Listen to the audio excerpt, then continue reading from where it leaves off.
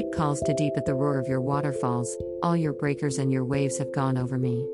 Psalms 42:7 ESV. Okay, so a lot of us is not in the church building because of COVID-19.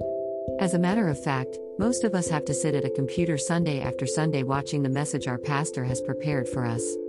Some of us may get to hear a popular praise and worship song, pay our tithes, and even say hello to our brothers and sisters on social media. All in an effort to fellowship and maintain our relationships from a distance. However, there is one relationship that ultimately needs more attention than that of our brothers and sisters, and that is our relationship with the Father. God in His wisdom and infinite knowledge didn't allow all of this for us to merely focus on our fellowship and Sunday's social media services. He allowed it so we can cultivate a personal relationship with Him.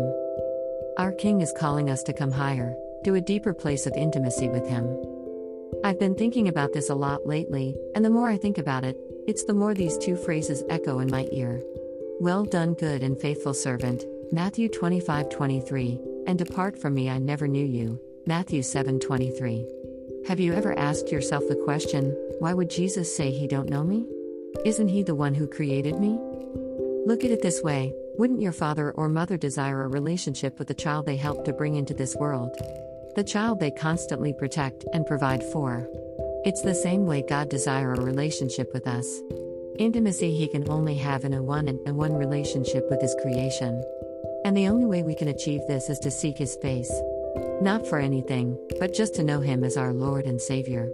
Simply put, only a personal relationship with Jesus will get you into the well done category because you knew Him and obeyed His word. So, today I urge you to take this quarantine and seek God's face. Get to know the God you serve, because they that know their God shall be strong and do exploits. Daniel 11:32. King Jesus is calling us to come higher, to a deeper place of intimacy with Him. Please don't ignore the call.